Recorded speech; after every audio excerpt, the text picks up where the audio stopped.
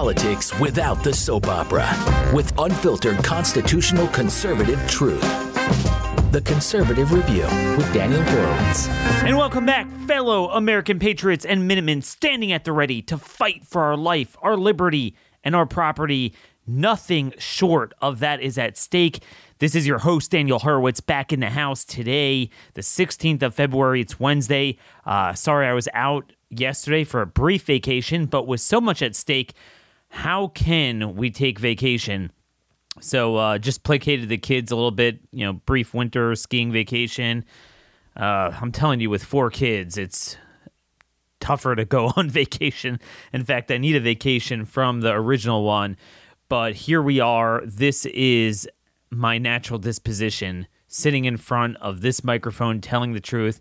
I appreciate you guys making this one of the fastest growing political podcasts out there because you rely on this for activism, for information, for everything.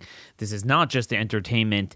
And look, I mean, it's life, liberty, and property. Life, the fact that they are now foisting upon us therapeutics and vaccines that do God knows what to us. We're going to have coming up.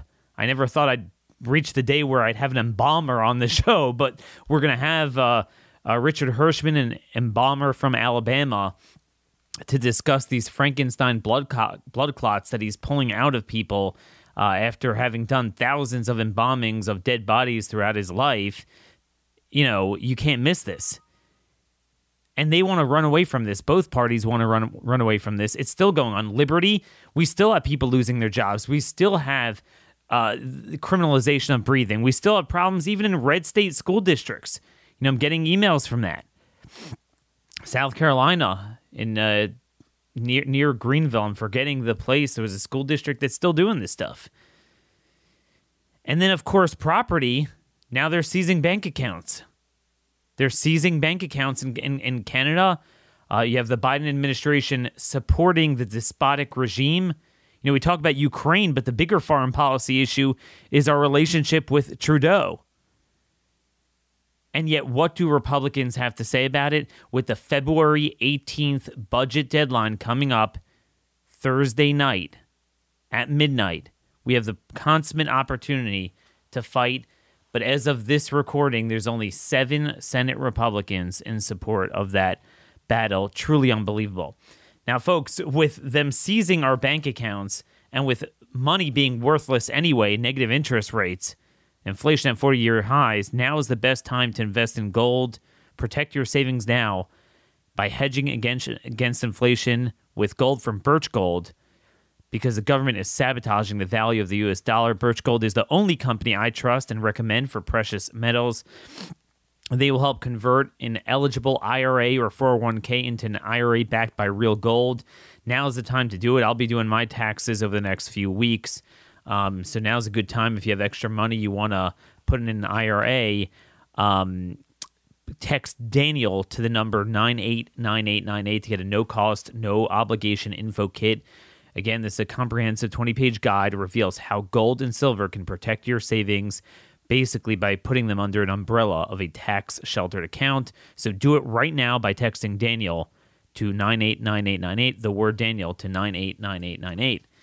So we have all this going on. Now is the best time to have this battle. We have the most information against the crimes committed against humanity by the system.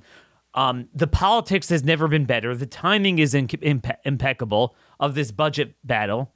And yet, what did Mitch McConnell have to say? He told a reporter yesterday, "We'll process a few amendments before doing the short-term CR. I think it'll all be worked out. There's no danger of a government shutdown." So his concern is not the shutdown of our lives, liberty, and property, not the murder of hundreds of thousands of people from denial of treatment and from the clot shots, literally clot shots, as we're going to discuss today. His concern is the government shutdown. So right now we only have 7 Republican senators. We need at least 41. 7 in support of blocking the budget bill. Mike Lee, Rand Paul, Ron Johnson, Ted Cruz, Cynthia Lummis of Wyoming, but not the other Wyoming senator, Roger Marshall of Kansas, and Mike Brown of Indiana. So, folks, this is a glimpse into what to expect when Republicans are in the majority. In other words, nothing. You're not going to get a better time than today. You know, there's a poll out from Civics, and that's with a QS at the end. Biden's disapproval is 34-56. 56% disapproval rating. I mean, Democrats are on the ropes so badly. 3 Democrat school board officials got chucked from San Francisco school board in a special election. This is San Francisco. Washington State Senate just voted to limit the emergency powers of the governor. I mean, even in blue states. You look at the crosstabs, Biden's approval is 29% among all males, 22% among independents. Even 13% of Democrats disapprove. Okay? Some of you might have heard this. Black approval rating down to 62%, which is very low. Typically it's 90%. Hispanic, 43%. And then you look at all the states where Republicans are from, where these Republican senators represent. Biden's approval rating in most of these states is below 25%. In Wyoming, it's at 18%. And yet we can't get the state legislature and Governor Mark Gordon there to do anything of use to fight COVID fascism. So it's not even like we're asking for something hard. And folks, this is really bad. In preparation for our guest today, I want to go through some of the latest news on the vaccine injury, because this is the most important thing. This is the pro-life issue in front of us. We got to get to the bottom of this. We got to discover ways to detect injury and then to treat it. 3 pathologists put out a report on an autopsy of 2 teenagers who dropped dead from myocarditis. And they concluded the myocardial injury seen in these post-vaccine hearts is different from typical myocarditis and has an appearance most closely resembling catecholamine-mediated stress, like toxicity, cardiomyopathy. Understanding that these instances are different from typical myocarditis and that cytokine storm has a known feedback loop may help guide screening and therapy. Cytokine storm. Remember, that's the main pathology of the virus itself. I was emailing back with Peter McCullough on this, who's the ultimate cardiologist of our generation. He said these findings sadly confirm fatal COVID-19 vaccine-induced myocarditis or heart inflammation in 2 young men who died at home and never had a chance at resuscitation, right? Because they died suddenly.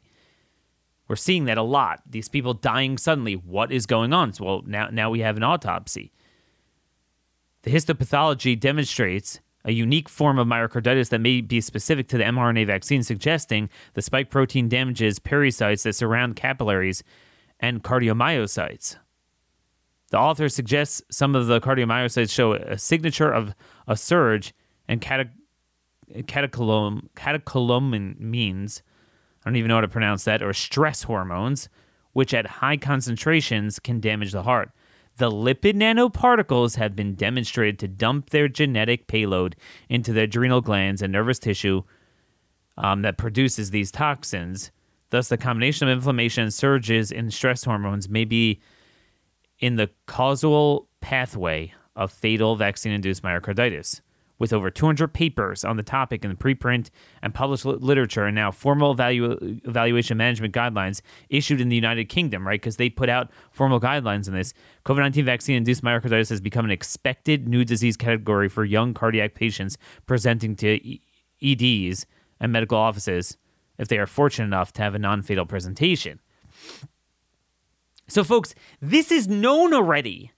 You had the CDC published in JAMA a couple of weeks ago that they admitted that the VAERS reporting for myocarditis is likely underreported.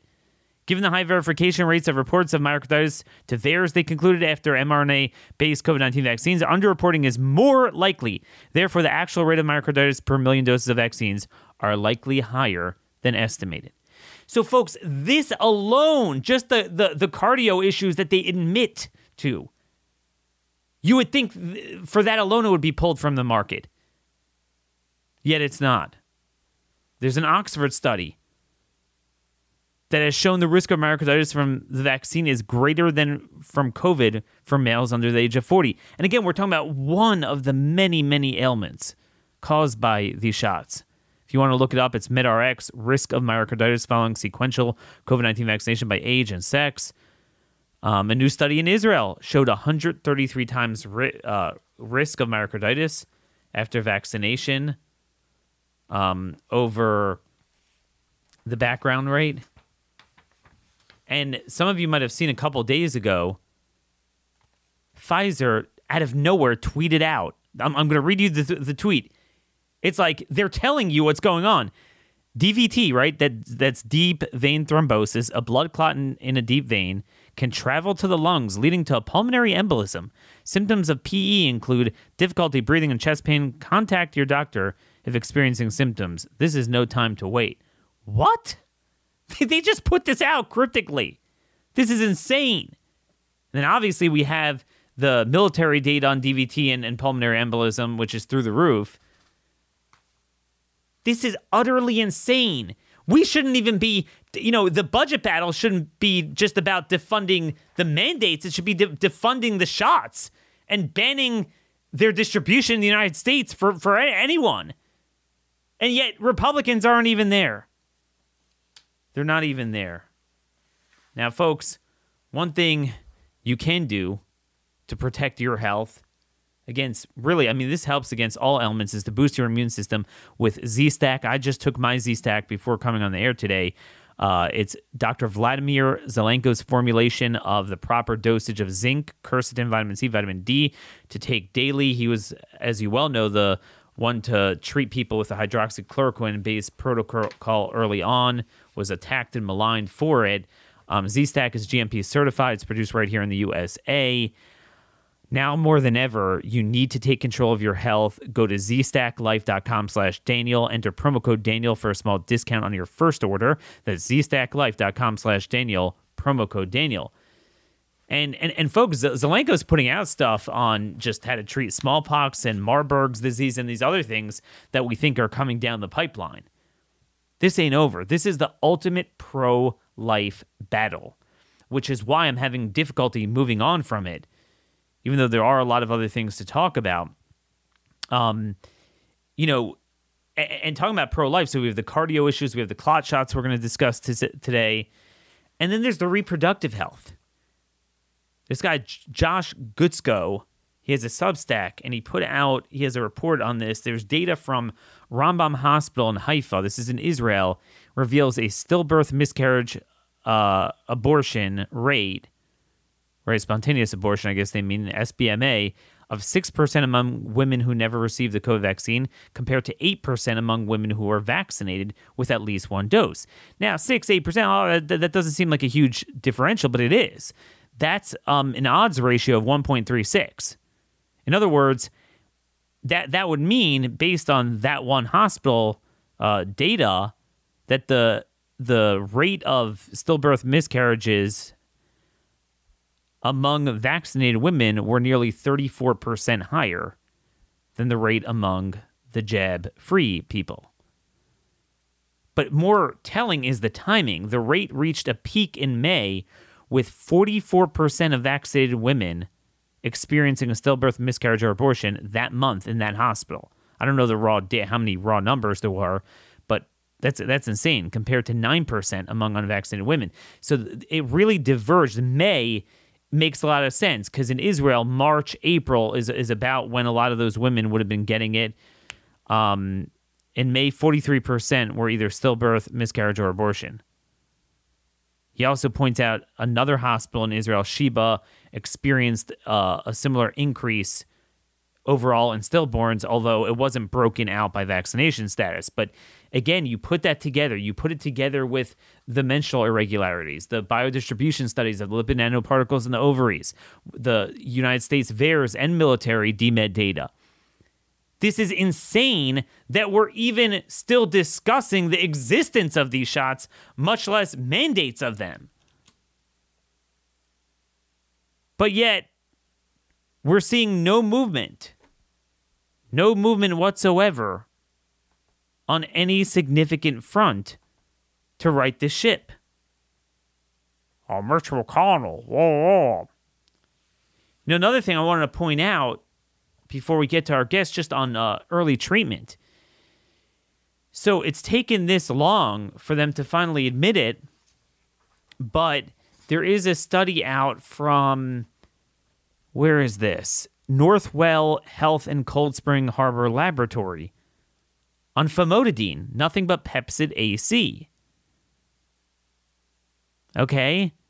And they found that those in the treatment trial, meaning that they used famotidine, high-dose famotidine, they used about 80 milligrams, experienced quicker resolution of inflammation in the body and a better resolution of 14 out of 16 assessed symptoms, including improvement in breathing, chest congestion, cough, and abdominal pain. And this is, again, just famotidine. There's obviously all the vitamins and aspirin, ivermectin, and the betadine nasal spray, and so many other things. Just famotidine alone, it's one of the safest things. Already in May 2020, Robert Malone wrote a study on famotidine and its action together with Celebrex against, I think it was two things in the combo, but he talked about the mechanism of action. The Trump administration actually did fund a study, but it got stonewalled, and I don't even know what happened to it. So while these shots that we now know, the data is insane on them, they were rushed through. We went for 2 years without studying and following up on auspicious safety signals when we know Trump himself was given IV famotidine October 2020 when he was in Walter Reed, with COVID. So this all paints a picture of death. You know what? Let's run the tape. I want you guys to listen to these 2 minutes or so of Project Veritas's latest expose with an FDA official, getting the guy sounds dumb, but listen to all the things the guy's saying. Well, they're not going to, just from everything I've heard, they're not going to not approve it. I thought their cases weren't that high for 6 month to 4-year-olds. They're not, but because it's related to COVID, it's under that approval process. So how many babies did they have to jab, basically, for the trial? I don't know. I haven't looked at the trial, how many people they did. There's always a chance of long-term effects, especially with someone younger.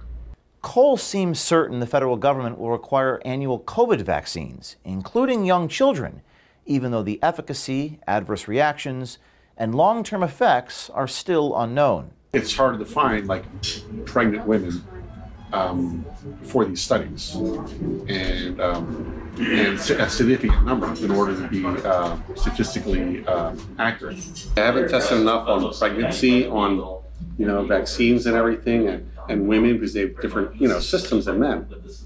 And they haven't tested enough? Well, they have, but they haven't done enough prior. Now they also been very good at promoting that, but that was an issue for a period of time.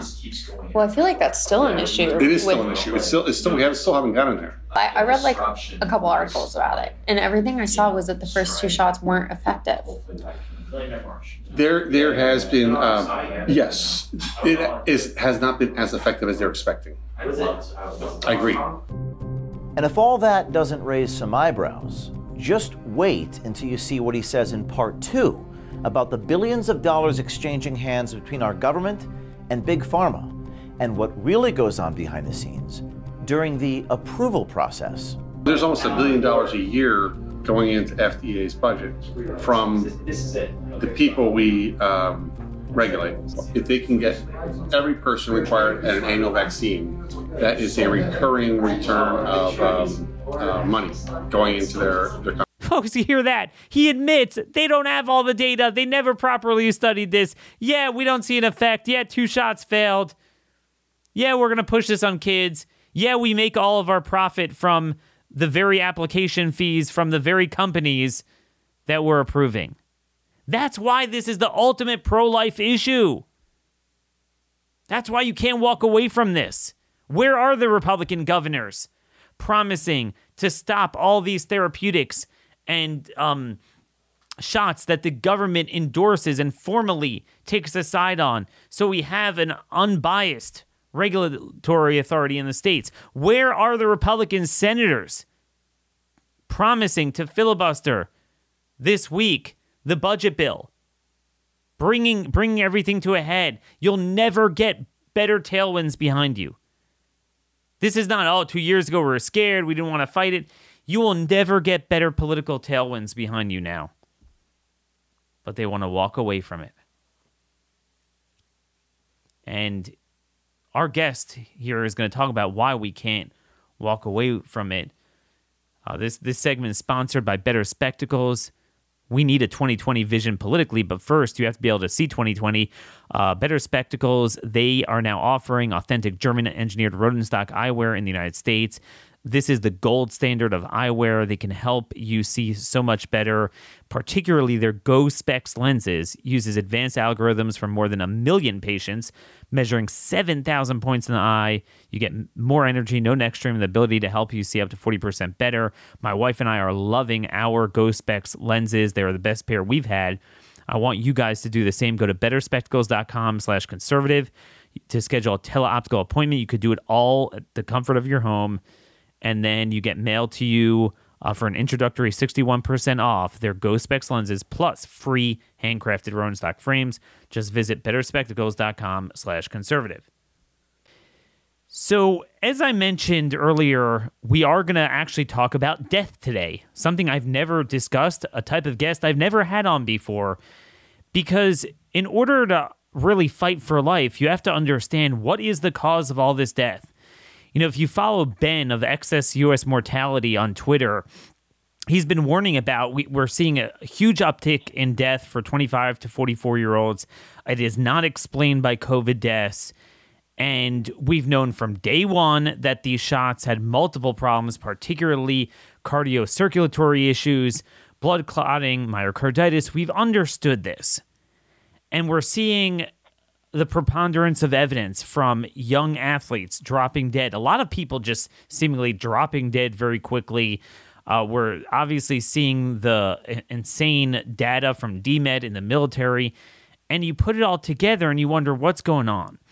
And we talked about this last week, but this is really going to be the era of the whistleblower, where in order for such information to get covered up for such a long period of time, you need a lot of people who are seeing something to say nothing about it. You remember, see something, say something.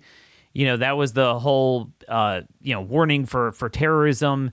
Here's the DHS tip line. Similar thing here. We need people to say something. And it would surprise you the amount of different professions and fields that will likely intersect with problems caused by the vaccine that the government's trying to cover up. Now, the best thing would be to have coroners come out, doctors to actually do autopsies, and I know there are some that are working on that now. But unfortunately, it is costly, and it's not so common that people have autopsies done so we can get to the bottom of this. But what is more common is funeral directors doing embalming, and morticians working obviously for different funeral preparations. That still is common, especially with the older generation. And what are they seeing? What are they seeing from these dead bodies? Well, on Jane Ruby's show, and some of you might have seen also the clip on Stu Peters, our next guest, Richard Hirschman, he actually came forward after seeing this for many months and said, look, I can't keep quiet anymore. I'm seeing these Frankenstein blood clots. And some of you might have seen this. And at first I thought it was crazy, like everything else. But it turns out it's corroborated by several other embalmers are seeing a similar thing. And I figured I got to get him on. So again, Richard Hirschman, he's a funeral director and also an embalmer in Alabama with over 20 years of experience in his profession. Morticians bury the mistakes committed by doctors and the medical profession. So he is preparing a lot of people for burial and has been doing so the past year, and has some very disturbing trends he would like to share with this audience. So with no further ado, Richard, thanks so much for joining us today at this very grim period in our history. Thank you, Daniel, for having me on. I appreciate it. It's not something I really like to talk about, but I feel like it's something that needs to be talked about, because unfortunately many people might be dying of some of these clots rather than your typical heart attack, stroke, or whatever. Sure. So obviously, like you said, it's not the type of profession you want to talk about. You don't typically take cool pictures and put them up on social media. It's something you're going to be very quiet about. But you noticed this trend of a while back. Now, when I first saw the story, I thought it was, okay, there was these, globs, and you've sent me some pictures. A lot of our audience probably saw it online, of these very thick, fibrin-like clots that you wonder how anyone could survive for a minute with them in their veins. Could you discuss an overview of the trends you're seeing? And to be clear, this is not one incident. Right. This is not one incident. Even during the COVID period prior to the vaccine, we started noticing an increase in clotting in bodies. Not all of them, but an increase from what was normal. However, after the vaccine rollout, which started in December of 20 and January of 21, we noticed an increase in business as far as getting, a lot more deaths. But I didn't really start noticing this clotting has just progressively gotten worse. And I generalized the time when I started to really notice the difference, because every embalmer notices clotting. We've it's just a part of our profession. We deal with it. They have chemicals that kind of help break them down. But these kind of clots have become they're much more fibrous. They hold together. They do not dissolve in your hand if you manipulate them. A lot of them will dissolve. The blood part will dissolve off, but what you're left with is almost like a thread-like fiber. And that really started around May or June of 21. Just this last year is when I really started noticing it. And I started, just noticing it more and more and more. And when I described it to folks, they just weren't understanding what I was talking about. And then I decided later, it was later in September, I had pulled one out. It was absolutely huge, and nobody would believe what I'm talking about. And so I took a picture of it. And I started showing it, and people were like, that's insane. That just doesn't look like anything I've ever seen. And then I was encouraged to go ahead and, try to document more by taking some more pictures. And so I did. I just started taking some pictures of these clots, because they're not typical clots that people would consider, being normal, especially people in my profession. And that's the thing. To the average person, I have no idea what a body looks like in the veins and the blood looks like after someone is deceased. But you've obviously been doing this for 20 years. You probably did about 600 bodies just last year, thousands of them, right. Throughout this career. Sure. So you're saying this is nothing you've seen before, January, February of 2021. Right. Well, January, again, earlier in 21, if I was seeing them, I was so busy. I was trying to get my job done. Wasn't really seeing this fibrous stuff, but we did notice an increase in clotting. But again, we also noticed that during COVID. But these clots are unusually firm. They're unusually long. Sometimes they're short, sometimes they're long. Sometimes it looks like that you can literally see how they're branching into different areas of the vein. But then I also started noticing them starting to appear in arteries, which is very unusual, and I couldn't believe what I was seeing, pulling these things out of arteries, which makes it more difficult for us to do the embalming process, because for us to do that, we have to try to, we add chemical, formaldehyde or chemicals like that in order to clear a lot of the blood out, and in order to get the color of the body to look more natural, and at a sense of peace.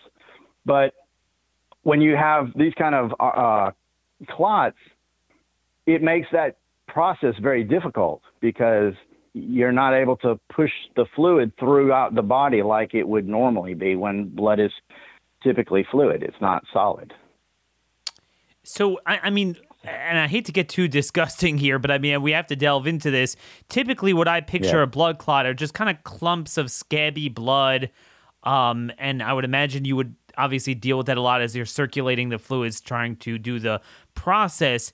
So you're saying, and again, what we see here, it almost looks like muscle tissue. It looks like something extremely solid, stringy, doesn't look like a typical blood clot. And you're saying this is not one or two. Give some data that you've documented. For example, your last full month, January 2022, last month. Right. About how often are you seeing this? Last month, the clots that I deemed were suspicious as far as these strange fibrous type clots. Last month, I embalmed roughly, it was 57 bodies is what I embalmed last month. And I tagged on my computer, because people asking how often I see it. So I started tagging, and at 37 out of those 57 bodies, I had tagged with suspicious clots, these fibrous clots, these unusual looking clots. And that's a lot. In November, when I really started tagging these, it was that month I didn't do very many calls because I had surgery that month.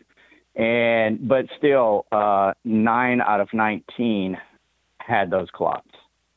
And so I'm easy right now, 50% plus have these type of clots. And do you ever know the cause of death? Typically in these people, I mean, do they die of all sorts of ailments, or are these people that died mysteriously or from COVID itself? Right. Some people, sometimes I know that information, but because I'm what you call a trade embalmer, I basically do the embalming. I don't get to sit and meet with the families. That's the funeral director in charge, or the funeral home. They're the ones that meet with the families, and most of my job is done in the back.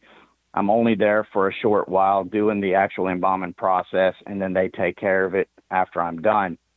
But sometimes I do get to talk to the funeral directors, and I get further information where, some of these people are vaccinated. I know, because they've asked. I can't determine 100% who is and who isn't vaccinated, because I don't always get to see that information. But some of these people are being labeled. They're dying, of heart attacks, strokes, whatever else. But again, the doctors don't see these clots that I'm seeing. They don't have a clue what's coming out of these bodies.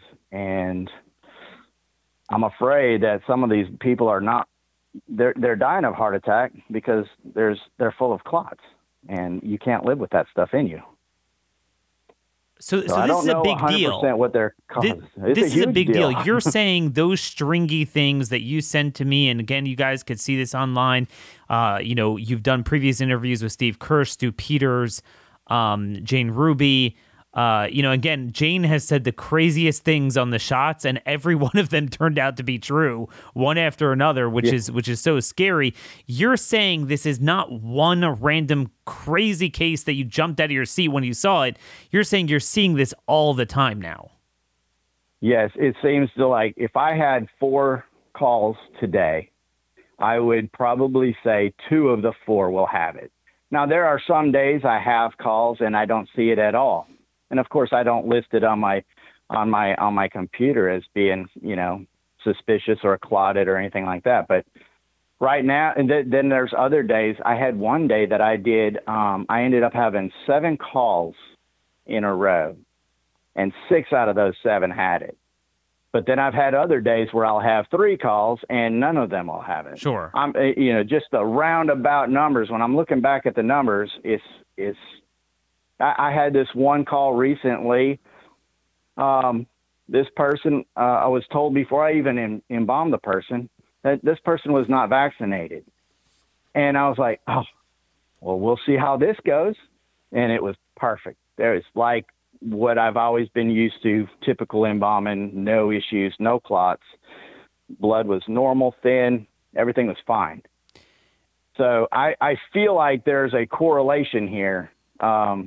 Granted, with the virus, it could be causing some clotting, but it seems to me that this fibrous clotting, which is so different, my gut is telling me this is vaccine related, and hearing everything that you're hearing about all these people that are, the young people that are having these issues, it's no wonder. I've talked to, been reached out by other embalmers from right now at least 3 different states. John O'Looney is in the UK. He's not one of the 3 I'm referring to, but he's the first person. He's a funeral director that came out, and I saw a video of him last October or so. And what he described, what they're seeing over there, which he didn't put no pictures or anything, but his story of what he was seeing was almost identical to what I was seeing.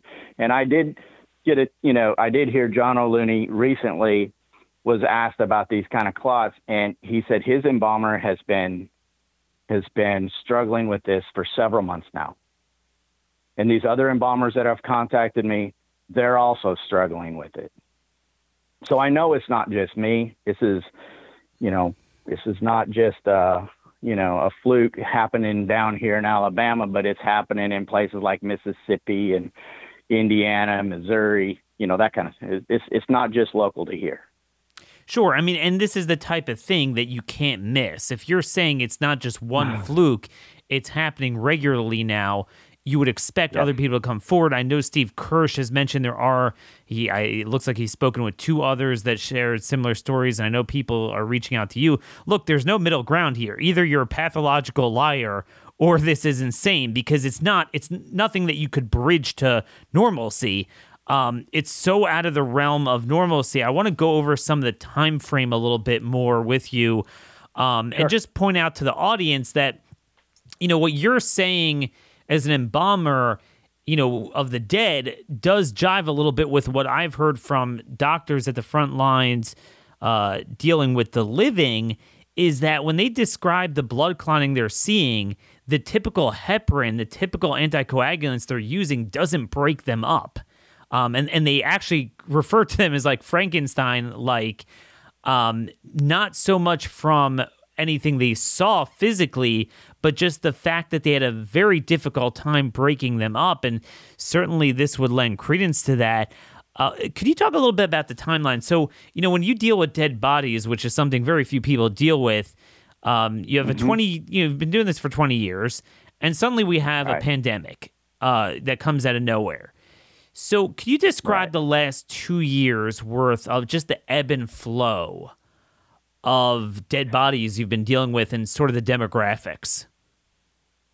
Over the last 2 years, it's been steadily rising as far as the number of cases that I had. It really, I had 1 month last year in January, which was crazy busy. It was really, really busy.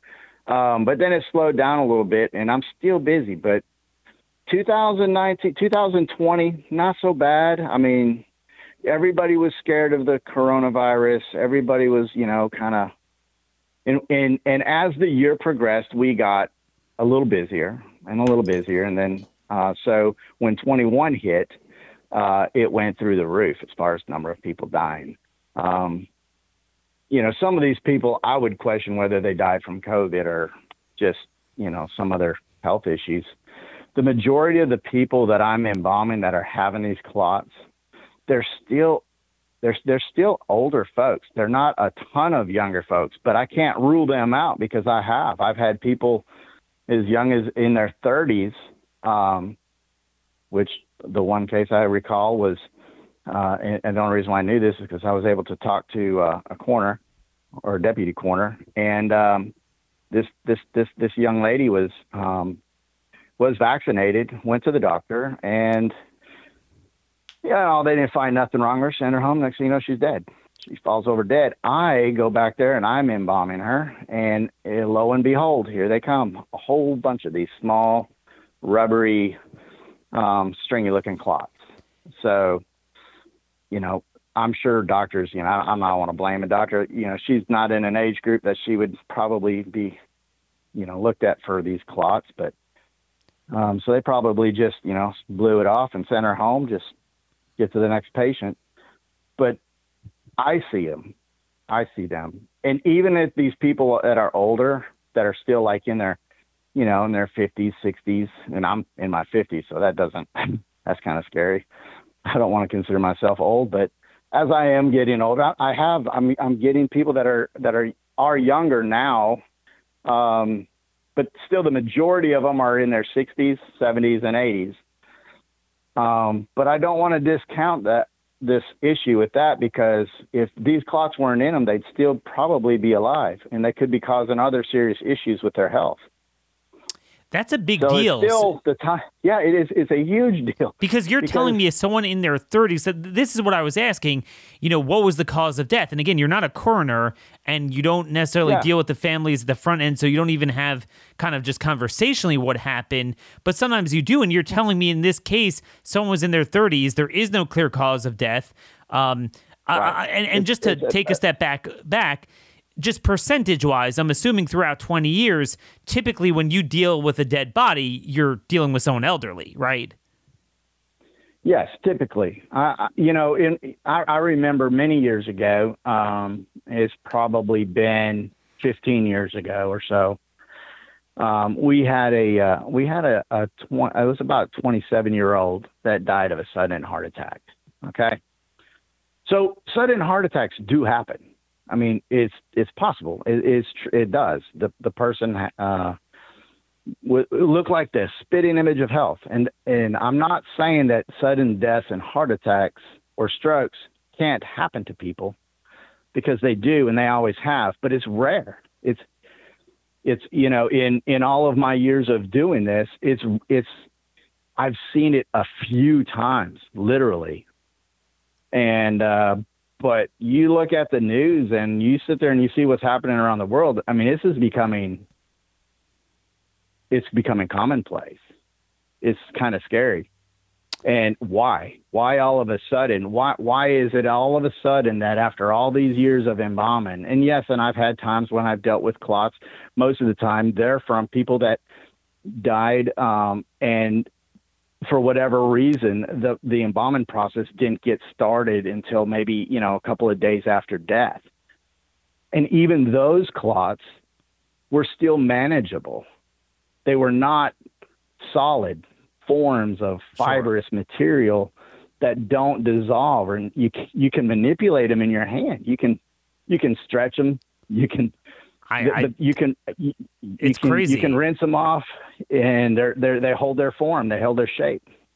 I would have never believed this, but again, I mean, you've showed a number of pictures. I find your story to be credible, and there are other people on the record now, several others saying similar things, and it makes no sense to me why we wouldn't be looking at, especially the younger people who die. Now, obviously, you've mentioned that younger people, it's a generational cultural thing. A lot of them get cremated now, so you don't, even the relatively small number of younger deaths that are out there disproportionately would not be coming to you just because of the culture. They get cremated, so you don't have a huge sample size. But are you able to tell us today, so you don't have any confirmed cases of seeing these crazy clots in someone that you know to be unvaccinated, except for one case. Could you talk about that? Yes, there was a case that I was certain that this person was vaccinated by the way the blood looked. And that person wasn't. And, but then I found out, that person had other medical issues, and so had received a blood transfusion. And so I'm sitting here in the back of my mind going, is it possible that this person may have received blood from a person that was vaccinated? Because I've been asked by people at the blood, they come with a van out there or the bus, and they want you to donate blood. And then I talked to the young lady, and she's like, oh, we take the blood of vaccinated and unvaccinated. It doesn't matter. And I'm sitting there thinking, oh, really? Can you all tell the difference of the blood? Because it seems like I can. When I'm embalming a person, I can tell who's vaccinated, who's not, just by the way the blood is. And of course, she couldn't answer my question because all she was there is trying to get people to go and donate blood. But, I do know that they accept blood from anybody. So is there a possible connection there? That's an interesting thing. Somebody would have to look into it. That is something that has scared us from day one. Is the blood bank contaminated now? If this is what is going on, this is truly, right. Truly unbelievable. And again, I could have never imagined doing a show like this, but folks, this is out of control. This is crazy now. And again, I want to go back to the timeline because I think this is important. It's not like you were born January 2021. So, the pandemic began in 2020. Now, as we've noticed, that 2021 was a lot worse with COVID, which in itself is interesting because that was the year of the vax and COVID. The year without the vax, it was much less. But you were particularly doing a lot of embalming in 2020. So you could tell our audience that in general, 2020 relative to before, because we have three eras. We have pre-COVID, COVID pre-vax, right, and then COVID post-vax. 2020, you were not seeing that much unusual, blood specimens and samples from the bodies you were dealing with. Right. During pre-COVID, we run into clots occasionally. During 2020, there was an increase, but they were still relatively normal clots. There was nothing abnormal about clots. Again, we've dealt with clots for a long time. But 2021, the clotting is a huge problem. And it's not just that they're blood clots. It all comes down to that fibrous material that's in there that won't dissolve. That won't be, you can't get it to, you can't get it to wash, dissolve in your hand. You can't break it up. Have you talked to any coroner doctor in the field of hematology and cardiovascular studies? Has anyone given you a sense of how this could happen? Yes, I've been contacted since the story by several different people. And there is a doctor up in Michigan. His name is Dr. Thorpe.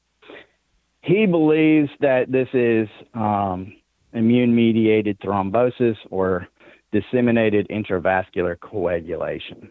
He sent me some images of a clot that is in a living person that he can see through scans.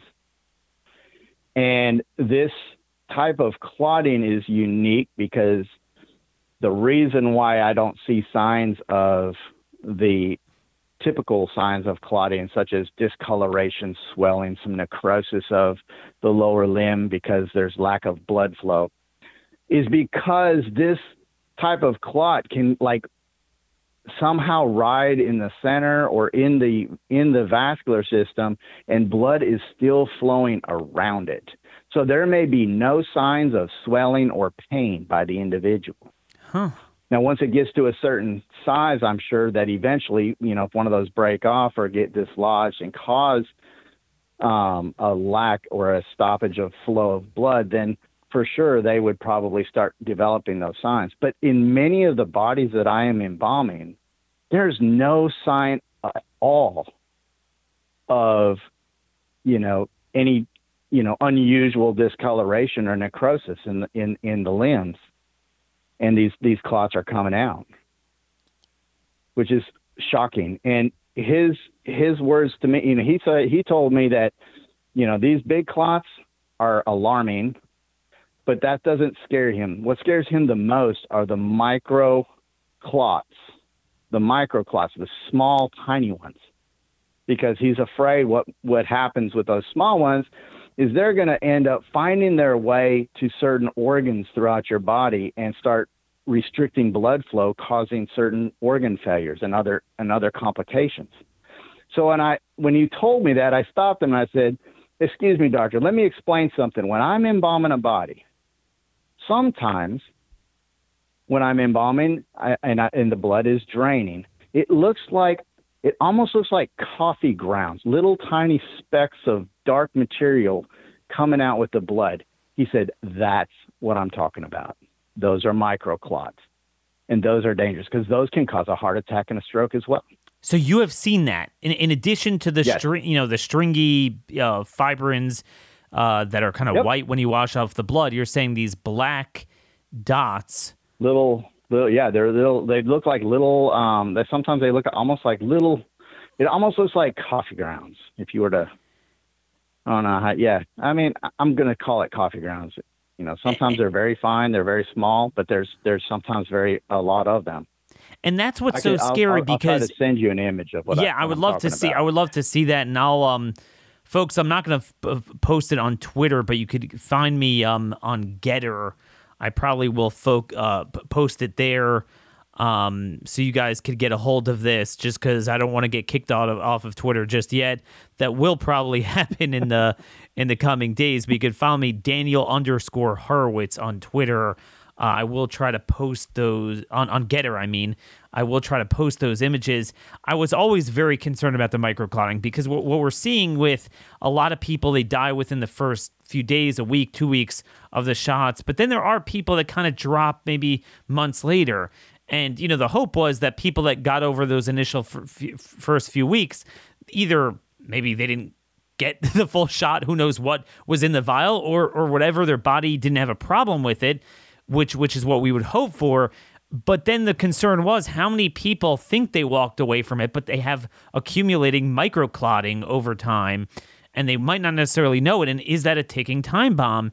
And we're not trying to come to conclusions here. The problem is you can't come to a conclusion when you don't even embark on a study. When you put everything together, is this what's responsible for people dropping dead suddenly? Well, unfortunately, we now know there's multiple problems with the shots pathophysiologically, so who knows if this is the one, but certainly it's hard to imagine when someone gets to the point where you have these stringy things in your veins, and you're telling me even arteries, which is pretty rare to have a clot, on the way out of the heart. It's usually the veins on the way in, after it's circulated through the body, so that's bizarre. Do you have any plans for the coming months, coming weeks, what you plan on doing to get to the bottom of this? Is anyone helping you? And conversely, are people pushing back against you? Are you getting pressure in your field or, whatever licensing board you have to be a part of? Right. So far, I haven't received anything negative as far as, from the licensing board or anything like that. And the biggest thing, what I've been having, and it's not 100%, but I've gotten a lot of support, but it's silent support. There's a lot of people that are seeing this, and they'll tell me that they're seeing it, but they don't want to go on record as seeing it. And a lot of that's due to the same thing. I was scared to come out with this information. And a lot of these people haven't documented what they're seeing as far as like photographs, because it's kind of a taboo thing to do. Everybody's afraid to say, or show something, but I had to start doing it because I needed to have something to back me up when I'm talking about these strange clots. When I talk about clots, they're just like, whatever, we've seen clots all the time, blah, blah, blah. But no, it's like, no, these are different. So I haven't received a lot of negative pushback as of yet. There are doctors that now are seeing what I'm seeing. I've had some doctors reaching out to me, asking me questions. I was invited to talk to Doctors for COVID Ethics in a Zoom meeting. It was fascinating. So you learn a little bit of this, and a lot of things are still, I can't say 100%, sure, that this is one thing or another, but there are a lot of people that are looking into it. And I've had, some doctors saying the photographs that you put out there, we would have never known it was like this, that kind of stuff, because doctors deal with their patients while they're alive. And once they're no longer there, they go on to the next patient. And what I'm seeing is so bizarre, and it's happening so often. And I cannot be convinced that others aren't seeing the same thing, but I also understand why so many are not willing or not at a point where they're ready to come out and say something about it. Well, it's certainly no worse than those in the medical profession. So, I mean, like you always say, if to be morbid about it, morticians bury the mistakes of doctors. So you kind of get to see what's... Doctors practice medicine and we bury their mistakes. It's a kind of a strange joke, and it's kind of funny in a way, but it is in a sense kind of true. Wow. But this is huge, because why is it that, back in the day when we were dealing with regular embalming, we would only see a handful of cases here and there that would have clots in them. And we have instruments and tools and chemicals that are supposed to help break clots up and to help the flow of the fluid. But this stuff will not break up. Of course not. It's not. It's not going to break up at all. It's totally solid. And you can't. And I find, very credible what you're saying, because, the trend line, you were seeing more traditional blood clotting, which absolutely the spike protein of the pathogen creates. But then exactly what I found amazing is that things got bad in Alabama. July, but from your standpoint, the deaths would be delayed 2 weeks, usually 2-3 weeks. So you'd see it more in August. August was terrible. I'm assuming, you had the Delta deaths. Delta was horrible in the South. Yeah. Delta was very thrombotic. There's no question about it. The doctors we've had on the show talked about that, which is why they recommended taking aspirin for a very long time during Delta. Yep. But nonetheless, you were seeing this before August. Is that correct? Correct. It is correct. And that's what's kind of interesting, because even a lot of the doctors that I have spoken to, they're kind of, they're starting to think that this is linked to the spike protein that's in the vaccine. So maybe that's why they're not going to totally rule out that it can't be caused by the virus itself, because the virus itself also has that protein. Sure. But the vaccine is loaded with it. It's an uncontrolled amount of spike in an unknown number of locations for an unknown period of time. And to this day, we don't have that studied, other than the fact that we have, a study came out last week. They found 60 days later in the germinal terminals in your body, we found, there's another study coming out about the spike protein mutated S1, S2 sticking in the monocytes for months, CD16 monocytes. So it makes sense why these things just stick. And you're certainly giving another angle, and it's not a conclusive angle, but you put together the preponderance of evidence. We've known from day one, this thing caused cardio issues. It caused clotting issues. That was known from day one. We see the people dropping dead. We see the excess mortality. We see doctors having trouble breaking up clots from a clinical standpoint. We see the VAERS data. We see the DMED data. At some point, you gotta investigate this. I fear the only way to really do this is to have a long study of autopsies, which is what we've always needed. I know very early on, the Norwegian Medicines Agency, they did a study. I don't know if you remember this. They looked at the first 100 all-cause deaths in nursing homes. From the first 100 people that have gotten the shot to have died.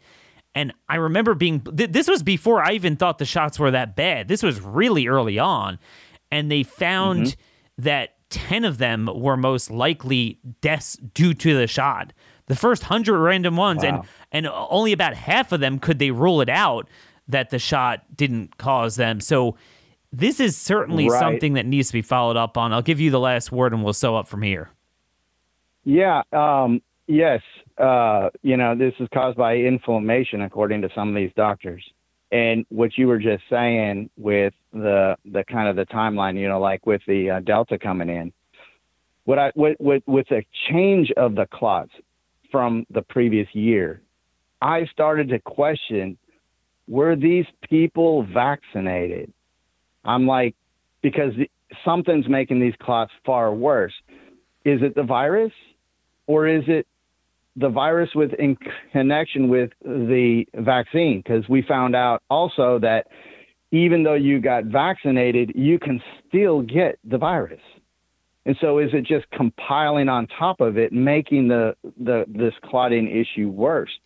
And the only reason why I don't totally, think that you have to have both is because I've had people or cases that I've done that have not had COVID, but were vaccinated and had these clots. Yep.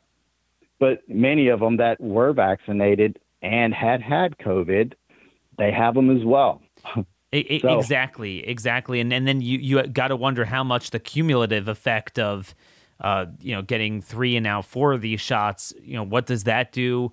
And we certainly don't know. Yep. But again, I think what we do know is that the virus is inflammatory and thrombotic, and the shots are potentially, in some ways, even more inflammatory and thrombotic for some people. So the answer to that is to treat it with anti-inflammatories and anticoagulants, not to try to preempt thrombosis with a thrombogenic device. It never made any sense, because they'll say, oh, well, the virus is bad. We know the virus is bad, but the same people behind both are still, at play. So, look, I want you to update us in the coming days on what you're finding, on what you're seeing. Again, I'll put out on Getter the images you send me, and keep us abreast of this, because you never know. Even though you deal with death, hopefully with God's help, you could help save some lives. Amen. That's the whole point. That's the whole point of bringing this forward. Awesome. Well, we'll hear from you later, and really appreciate you coming forward. I know this is not easy, and it's not something you typically do, so God bless you for that. So again, that was Richard Hirschman, an embalmer, mortician, funeral director.